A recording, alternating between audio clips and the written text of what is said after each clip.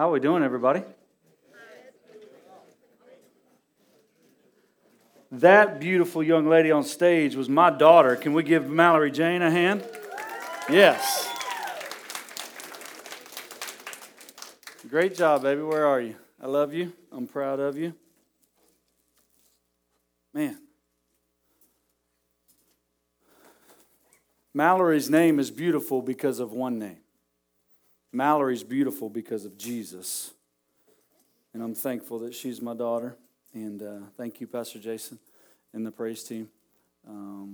Two of my favorite songs. What if we really internalize those words, y'all? I know you guys walked in here with a lot, and I want you to get settled.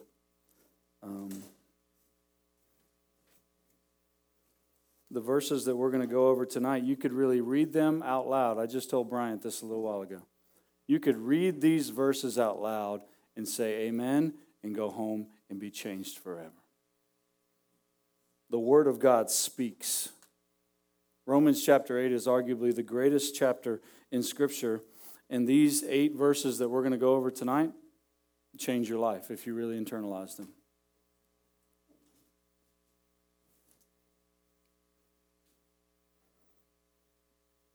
I grew up in a sports-loving family. My dad played college football and he played college lacrosse, so we just always kind of grew up. Man, there was always a ball around the house. There was always a racket. There was always a glove. There was always something. And there were 3 boys and Dad, so it was always 2-on-2 and something, right? My mom tried. They tried desperately for a couple girls, and wasn't in God's plan for us to have females in our home. So Mom had 4 boys to deal with, and KB was breaking windows left and right with baseballs and basketballs and footballs and all kinds of things. But naturally, I grew up, when you're a son, you want to please your dad.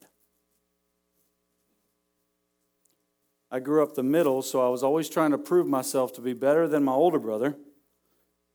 And when you're the middle, you always think that you're better than the younger one. But everything I did, I wanted my dad's approval. It didn't matter if we were playing ping pong, checkers, or if it was the state championship game in football. I wanted my dad's approval. There was something about a boy and wanting his dad's love and affirmation and affection. And I used to just try everything to get that. And Dad never asked for it. He never said, Kevin, you need to do these things.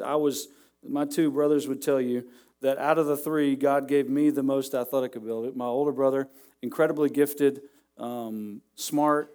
He's one of the top sports writers in the world. And my younger brother could sell ice to Eskimos. I mean, this guy he's just an incredible communicator, speaker. He just has a heart. He's funny. And then there's me, right? And so I always use that as a way to get Dad's love. Fast forward to when I'm playing high school football. Or excuse me, let me back up to my freshman year of high school. You guys remember, I've told you that before. We moved from South Florida to Boston the summer before my freshman year of high school. And so the only people I knew were in summer tryouts for the soccer team. I played travel soccer my whole life down in South Florida and loved it. But I always longed to play football because my dad played college football. I always wanted to be like Dad. So freshman soccer year, guess what happened to KB? I got a red card in the game. And if you know soccer, you get a red card, you're ejected from the game, and you can't play anymore. So there's KB sitting on the sidelines, right? And I'll never forget, my dad said, well, I think your aggression has reached a point where you need to switch sports. I took a guy out, and praise God, he didn't get injured bad, but it was a bad takedown. He was getting ready to score a goal, and I took him down, and they red carded me, and I was out of the game. So I switched to football my sophomore year of high school, and I loved it. The aggression, they gave me a helmet, and they said, go hit somebody, and I was like, let's go. So it was perfect for me, but I loved it. I played for a Hall of Fame coach in the state of Massachusetts. He just retired a couple years ago. Over 40 years with the same school, multiple state championships. This guy's incredible. And, man, I loved playing for him. But one of the cool things that he did, every Saturday he invited the dads for film study, right? I know some of you girls are like, KB, just get to the sermon. Just bear with me, okay? You love me, and I love you. So after the Friday night game, early in the morning, the coach would go watch film, and he would invite all the dads to come watch the film. And you can imagine if your son played good, you were excited to get there, but if he didn't play very good, maybe you didn't go. But my dad didn't care. He was a football guy, and he loved it. So every Saturday morning, my dad went to watch film with Coach Lopez. And I'll never forget, he came home one Saturday. It was about lunchtime by the time they got done. We won the game the night before against one of our rivals. And if you know anything about football, we were a predominantly running team. I was a wide receiver. I was at left wide receiver on this play. It was a sweep play to our tailback to the right. So girls, bear with me, guys that don't like football, right? A pitch to the tailback, and he's trying to just score a touchdown. So our guy breaks it past the first line, right? Breaks past the defensive lineman. And so I'm on the left side of the line, and where's the play? On the complete other side of the field. And so you can either block the guy like you're supposed to and then try to go get the safety, or you can take the play off and just catch your breath. But I had this coach that said, you always do things the right way. No matter where the play is, don't be the guy, don't let your guy be the guy that makes the tackle that ends the game. So there I go, man, off the line. I get past my guy, and I can see there's one guy left that can stop my tailback. The tailback breaks it. And, man, I'm just hauling butt, just trying to get to him, and I'm going as fast as I can. And I get to the other side of the field, and there's one guy. It's me and him, and the tailback's coming, and I can see him. And I hit this guy out of bounds, and our tailback scores the touchdown to win the game. The next morning at film study, my dad said that the coach kept rewinding the film and playing it, rewinding it and playing it. He kept saying this, watch Bedard on this play. Watch Bedard on this play. He would rewind it, and he would circle me, and he'd watch me from left end, come all the way across the field and take that guy out. Right? And he kept saying, watch Bedard on this play. And I remember when my dad came home, he was kind of beaming. He was praising me for what the coach praised me for. And I've never forgotten that feeling until, right, I don't think I ever will. I'm 46 years old, and I was with my dad last night. And there's something about when your dad says, man, I love you. I believe in you. I'm for you. Did my dad love me more because I made that play? What do you think? Do you think my dad loved me more because the coach praised me and I made that block to spring that tailback to win the game? No, because of what we're going to study tonight. You see, my dad didn't raise me to get accolades and trophies and all those different things, right? Like that song we sing that Pastor Jason sings sometimes, right? He doesn't need a trophy to make him proud. My dad didn't need a trophy to make him proud. He was proud. Why? He loved me because he's my dad. You see, when you place love on someone, you don't have to earn it. It's placed on you, and you're a son or you're a daughter.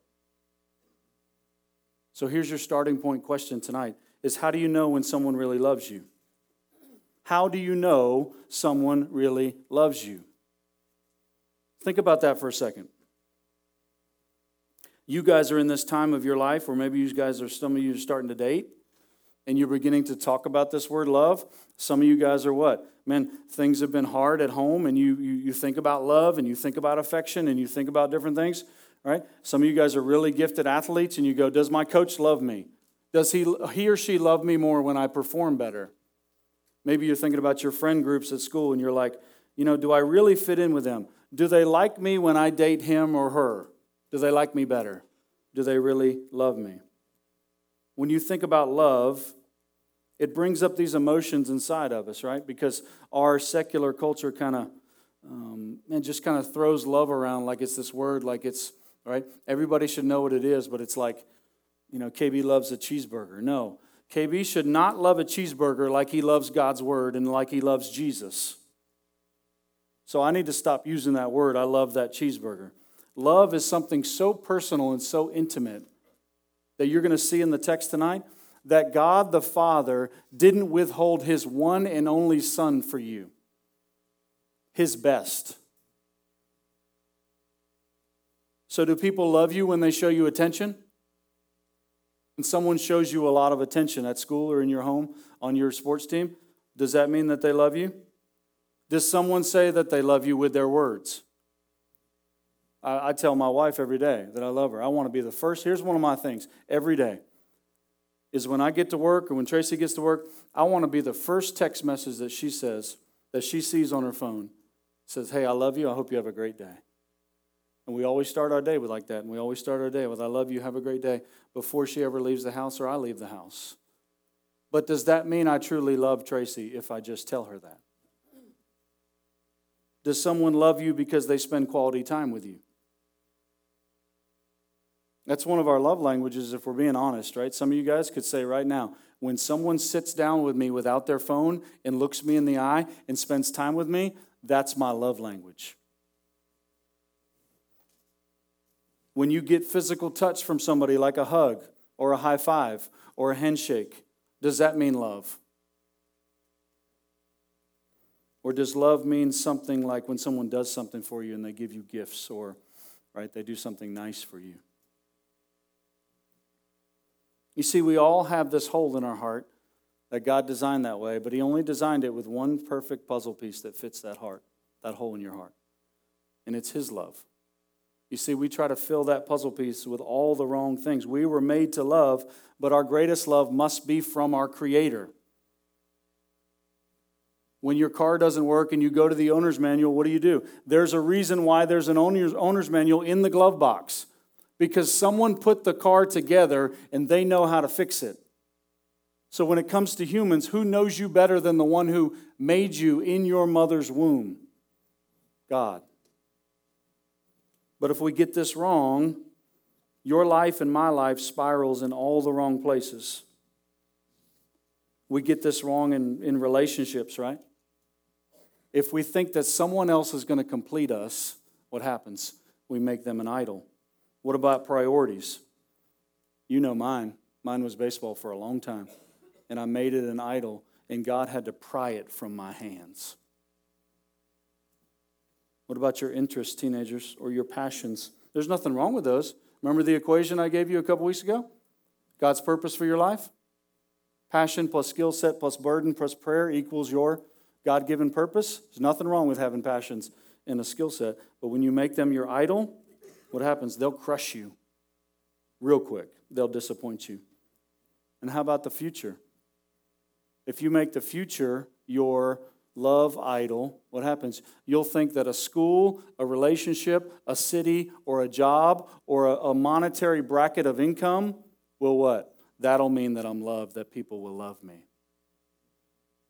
Guys, we must have an anchor for our souls. We must have a North Star that's our beacon in life. We must have a love that outweighs them all. You've heard me say this before, that really at the core of our sin problem, KB's sin problem, is that I like sin because my body likes pleasure. And I have an enemy that lies to me. So when you have a sin problem, what's the only answer for sin?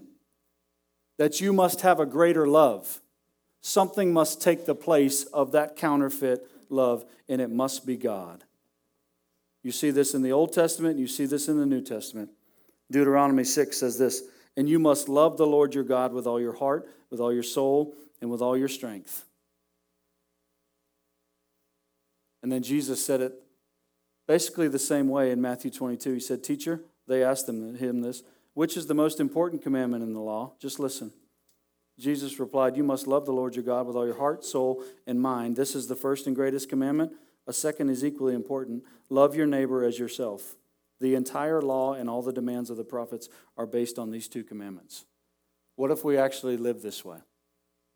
What if you actually loved God like this? You know why we don't do it? Because we have an enemy that wants to destroy and ruin that perfect love relationship with your Father. He hates you and he hates me and he hates the Bible and he hates Jesus and he wants to steal, kill, and destroy your life. There's really 4 huge lies that we're going to look at in this text tonight before we jump in. Here's the first lie that Satan wants you to believe. Not on your outline, just listen. The first lie that Satan wants you to believe is that God is against you. because of your sin debt, God is against you. That's the first lie. The second one is that God has charges against you that are unresolved. Have you ever been in a courtroom? They're not fun. And when you have charges against you and you can't do anything about it, and no one will stand up on your behalf as an advocate, you're in trouble. The third lie, you stand condemned and there is no way back to God. This is another lie from Satan. You stand condemned and there's no way back to God, back to the Creator that you were made to love. And the last one is you are eternally separated from this holy God. Eternal means what, class? Forever. And if you can't get back to God, guess what? We're in big trouble. Paul answers all four of these in this beautiful text tonight. Here are the four questions that will shape your life. Number one is who can be against us? Write that down. Who can be against us? Number two is who can bring a charge against us? I'll go back to them, but I want you to fill them in because I know you like filling them in. Who can be against us? Who can bring a charge against us? Number three, who will condemn us? And number four, who can separate us? When you think about those four things, what the human heart longs for, does it feel good, teenager? Look at me. Does it feel good when someone's against you or they don't like you? It never feels good, no matter what age you are. Does it feel good when there's a charge against you? Where you know you've done something wrong and someone has something against you. Does it feel good? It never does. How about when someone has the ability to condemn you? I condemn you because you did this wrong and there's no way that you can get out of it. Man, that doesn't feel good. And how about this? Does it feel good when you're separated from someone or something that you love? No, it never does. It feels horrible. So Paul starts in Romans chapter 8, the end of it, in verse 31, with this incredible statement, right, that should completely change your life. He says this, what shall we say about such wonderful things as these? Now you might ask, what does he mean by that? Well, it's basically all of Romans 8 before that we've gone over in this incredible chapter in this series. What shall we say about such wonderful things as these? Do you remember that list? Do you remember those wonderful things? Before we even get to the text, let me just remind you of these wonderful things that we are in Christ. Emmy, do you have these? We are justified before God. Thank you. Just take a picture of it. Just look at it. You don't have to write them down. These are the wonderful things that Paul's talking about. Before we even get to the text, this is what Paul has told you in all of Romans chapter 8. You're justified before God. You're reconciled to God. You get to enjoy peace with God. You're indwelt by the Spirit of God. You're not condemned before God. You're adopted by God. You have eternal hope in God. You're helped daily by the Spirit of God. You've been called by God, and God, all things are working for the good of those who love God. Man, praise be to God. You look at that list and you go, who could be against me? Come on, bring it on. It don't matter. If I'm good with God, it don't matter who's against me. In light of those truths, now let's read the passage. What shall we say about such wonderful things as these? If God is for us, who could ever be against us? Since he did not spare even his own son, but gave him up for us all, won't he also give us everything else? Who dares accuse us whom God has chosen for his own? No one. For God himself has given us right standing with himself. Who then will condemn us? No one. For Christ Jesus died for us and was raised to life for us, and he is sitting in the place of honor at God's right hand, pleading for us. 35. Can anything ever separate us from Christ's love? Does it mean he no longer loves us if we have trouble or calamity or are persecuted or hungry or destitute or in danger or threatened with death? As the scriptures say, for your sake we are killed every day. We are being slaughtered like sheep. No, despite all these things, overwhelming victory is ours through Christ who loved us.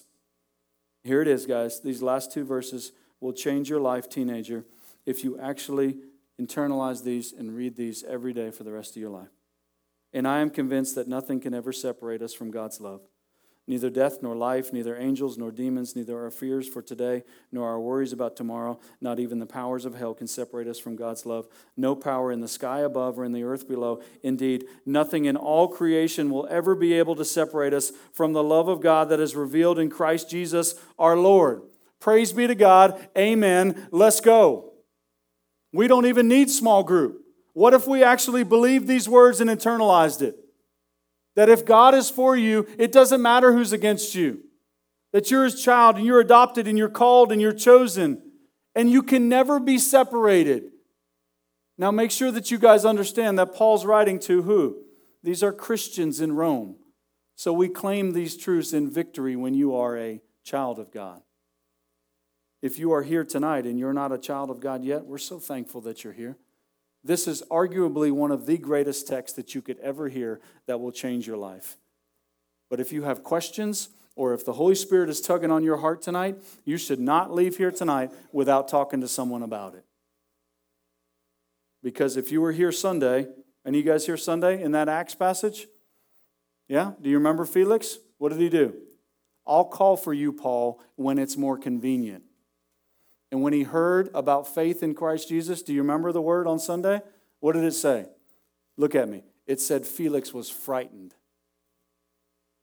Have you been frightened over your sin and the fact that you are eternally separated from God if you don't make it right with Him?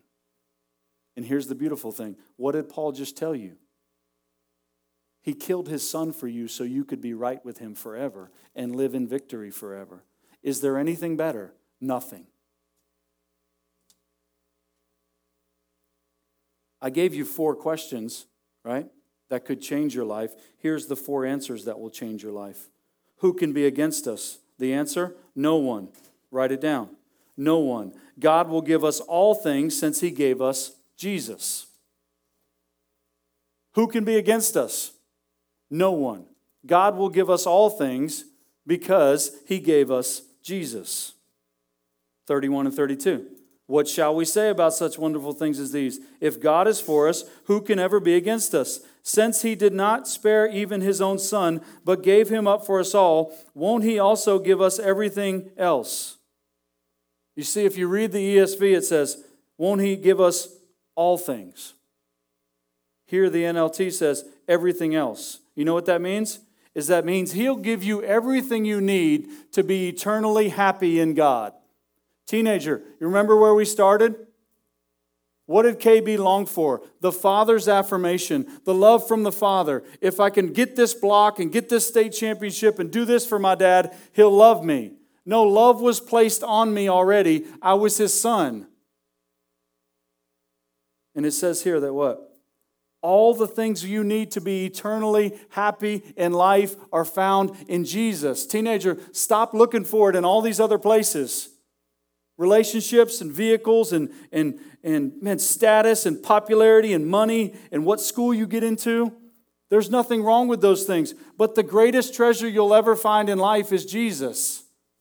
Ask any adult in this room. Everything you need to live for is found in Jesus. Everything you need on this side of heaven, what did Paul just say? If God's for you, who's against you? All those different things that we put in the equation that we think are going to satisfy us or somehow make us better or make us right with God, they end up letting us down in the long run. Who can be against us? No one. Why? Because God gave you Jesus, the greatest gift.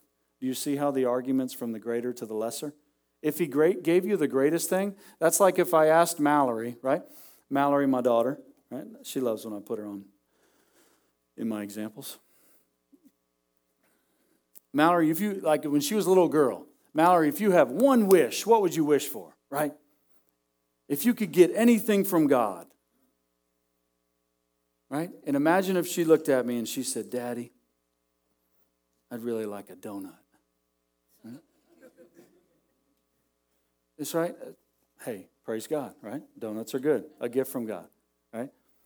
Your gift from the Flores family tonight is when you leave small group, we're having a Krispy Kreme party, okay? Donuts are good, all right?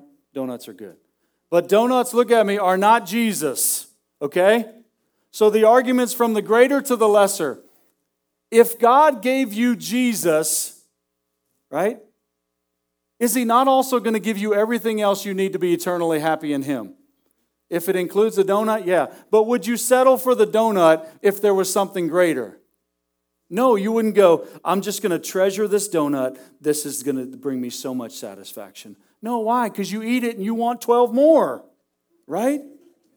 What's going to make you happy in your soul? Jesus. Number 2, who can bring a charge against us? The answer is no one. God has justified us. Who can bring a charge against you? Paul said no one. Why? Because God has justified us. 33, who dares accuse us of whom God has chosen for His own?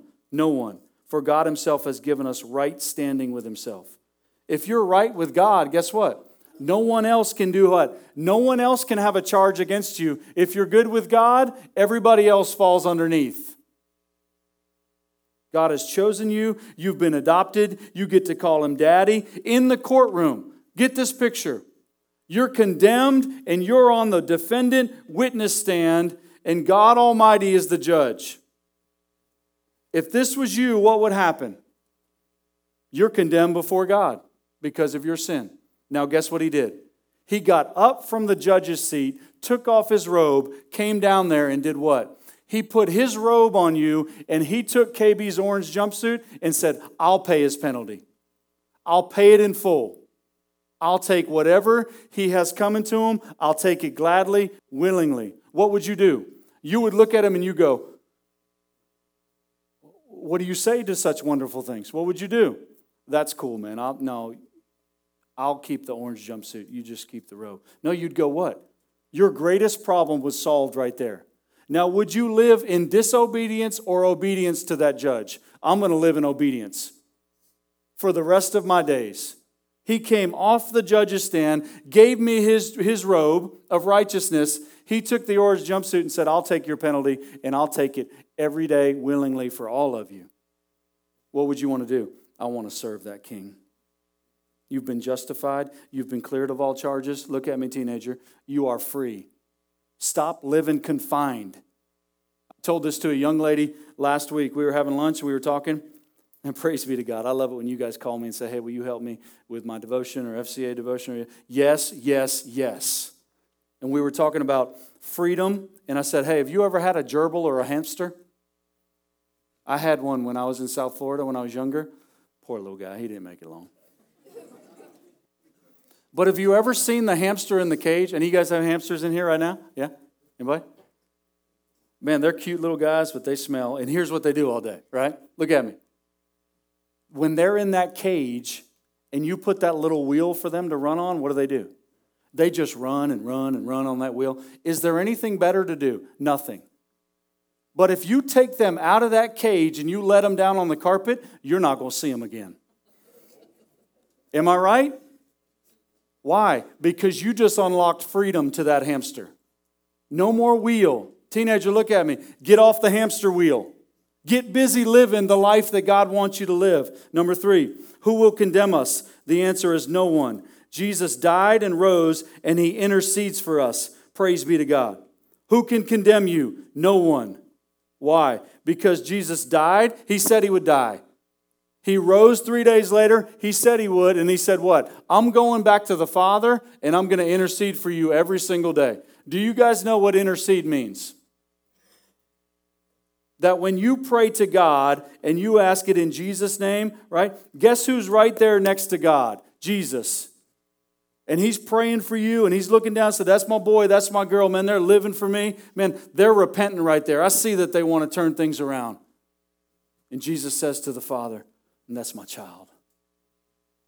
And praise be to God. There's no condemnation. Why? Because He intercedes for us. He died, He rose, He's alive, He intercedes. Look at the verse. Who then will condemn us? No one. For Christ Jesus died for us, was raised to life for us. He's sitting in the place of honor at God's right hand, pleading for us. Guess what Satan's language to you is, teenager? Condemnation. You're too far from God to come back. Guess what the language of your Father is? Another word that starts with C, conviction.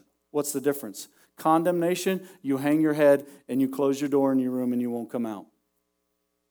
I can't do better, I won't do better, I can't get back to God. The language of the Father is what? No, conviction.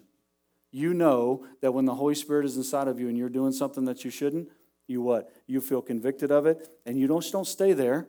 You turn and you walk back towards God. You see the difference? Satan says you've gone too far. What does God say? No, I killed my son for you. You can come back anytime. Here's your last one. Number 4. Who can separate us? The answer is no one. God's love in Jesus makes us super conquerors. Man, I love that. KB needs to get a t-shirt with that on or something. My wife said no more t-shirts. Right? It's too many in the closet. Who can separate us? Teenager? No one. Why? Verse 35, 36, 37, 38, and 39.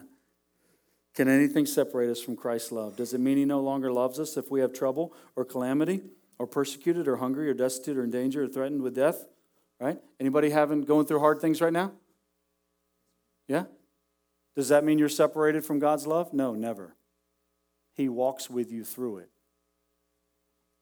For your sake, we're killed every day. We're being slaughtered like sheep. No, despite all these things, overwhelming victory, that's it, is ours in Christ, who loved us. I'm convinced that nothing can separate us from God's love. Death, nor life, nor angels, nor demons, nor fears for today, worries about tomorrow. Not even the powers of hell can separate us from God's love. No power in the sky. Guys, I think this Paul says pretty much everything. Nothing in all creation will ever be able to separate us from the love of God that is revealed in Christ Jesus our Lord. Nothing can separate us from God's love. Why? Because God loves us, because he chose to love us. Not anything in you or anything that you can do. Why? Anything in me may change. The way I'm feeling, the way I perform, not because of anything around you. Why? Because you know that changes all the time too. People, circumstances. He loves you, look at me, because he loves you. That's simple. He's on your side. He's for you. Look at this John Piper quote. I love this. All who are in Christ may say with almost unspeakable joy, God is for us. He is on our side. Teenager, what if you said that with joy every single day? God's on my side. Not on your team, because you don't have a team. We don't have a team, right? God placed his love on you, sent his son for you. What? Man, I say this to some people sometimes, they look at me like I'm crazy, right? But guess what? God looks at KB and he says, that's my favorite. But then God looks at Jason, he says, that's my favorite. And he says it to Sarah, and he says it to Matthew, and he says it to Lane, and he says it to James. What if you internalized it? What if you stopped comparing and you said, yep, God is really for me. He does really love me. I look around in my life and I see the evidence of it everywhere. My favorite passages of Scripture is Psalm 23. And it says this in verse 6. Surely goodness and mercy shall follow me all the days of my life, and I shall dwell in the house of the Lord forever. Teenager, he placed his love on you. It's chasing you down. Do you see mercy and goodness following you around in your life? You're going to small group in a minute. Just bear with me for a minute, okay? Do you see it chasing you down? What's the proper response if what? Nothing can separate, nothing can condemn, right? All these things that we just went over tonight, what's the proper response in your life, teenager and adult in the room, and me? 2 simple words, worship and obedience. That's the proper response. Worship all of life, everything you do for the glory of God, and obedience. When he asks you to do something, why? Because you know it's wrapped in his love.